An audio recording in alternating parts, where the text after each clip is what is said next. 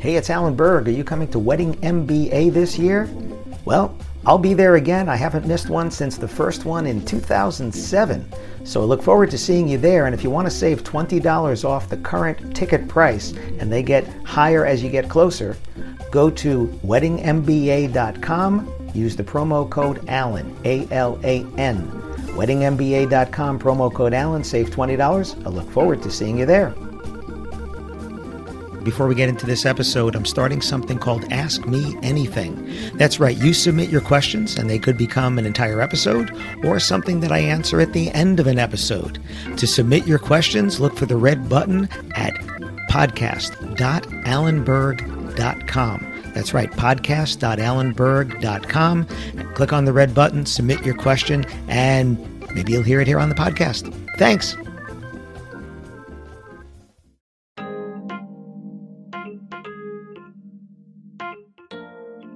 What do you do when they choose someone else? Listen to this episode for some ideas. Welcome to another episode of the Wedding Business Solutions Podcast. I'm your host, Alan Berg. I'm a speaker, author, sales trainer, website reviewer, and I help businesses like yours sell more, profit more, and have more fun doing it. Enjoy this episode. Hi, it's Alan Berg. Welcome back to another episode of the Wedding Business Solutions Podcast. This is another listener suggestion. This is from Alberto. He said, what do you do when they choose someone else? He's been using some of my advice on how to get them to tell you no, right? Because you want to get a yes or a no. If you've been listening to any of the podcasts or read any of my books, you'll hear that we want to get a yes or a no. We don't want to get the maybes and the ghosts. So once they do tell you no, then what do you do? So first thing is, you don't want to badger them, but you do want to thank them for letting you know. And then the way I like to phrase, if you want to go and ask them, who did I go with instead of you, is to write back to them and say, thank you so much for letting us know. We wish you a lot of success with your marriage, with your event, with whatever it is. And let's just go with say with it's a wedding. Wish you a lot of success with your marriage, a long and happy marriage. Could you please share with us, what did you find with someone else that you didn't find with us? That's the question I like to ask. Instead of who did you go with, which is a little bit more confrontational, they obviously found something with someone else they didn't find with you. They liked them better. They trusted them better. Could have been a better price. They could have paid more than you because they felt the value was better for what they were getting with someone else. Maybe it's something that someone else did, you also do, but you didn't get to talk about it, or they don't remember that you did, because people remember only a certain percentage of what they hear. I've heard that it's 40% of what you hear and 60% of what you read.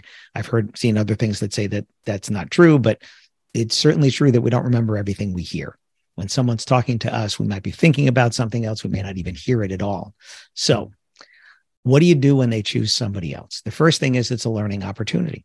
The second thing is it's okay for them to tell you no, because if you think about, if you closed every inquiry that you get, could you handle all that business? And the answer is no. I spent yesterday going through inquiries that I had, reaching out and doing the one question, like I suggest that you guys do. Do you still need, right? Whatever it is that you sell, whatever service or products it is, are you still looking for? Are you still looking for a creative videographer to capture your wedding memories? Are you still looking for a fun DJ to make your event great, right? Just one question. And I got one conversation started again, and I got 3 no's already, which is fine because they're sitting there as maybes. They're sitting there as they inquired. Some people said they want to do it. They want to have a consultation. I sent them back the link to schedule. They didn't do it. Are you still interested? And I went back to probably 5-6 months worth, right? And started a conversation again that had stalled. And now I have 3 no's, which is fine. It's 3 less people I need to follow up with again. They're not mucking up my CRM. They're not mucking up my inbox. So what do you do when somebody tells you no? Again, it's a learning experience. If you're hearing too many no's and you're not filling up your calendar, then you have to see why. Why is it? Is it the way that you're communicating with them? Is it the way that the pricing that you're sending them, or the pricing they're perceiving, right? What is it that they're finding with someone else that they're not going with you? And is it consistently they're going with some of the same people instead of you? And then you need to look at that. I was in Orlando at the Cater Source and Special Event Show, and I had the pleasure of going to dinner with a bunch of people. There were 9 of us who went out to dinner. And there was one person who does high-end planning and design, event design. And she said something interesting that I've heard many times over the years. When she started hearing who she was being compared to and realized that those companies were significantly higher priced than her, she realized her prices were too low.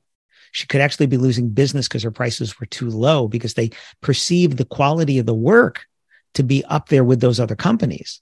Yet they were going with another company at a higher price because could her work really be that good at that low price?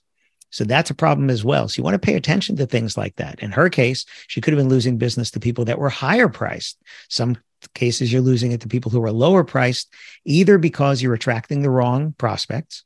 You could be fishing in the wrong pond. That's possible. It could be that not having price on your website or in your marketing materials, just attracting everybody to reach out. And then you're having too many conversations you shouldn't have with people that just never should have reached out.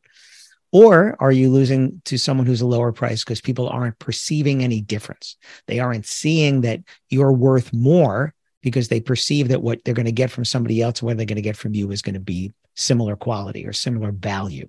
So they're not assigning the value to you of your price. They're assigning the value to you of somebody else's price. They don't want to pay your price.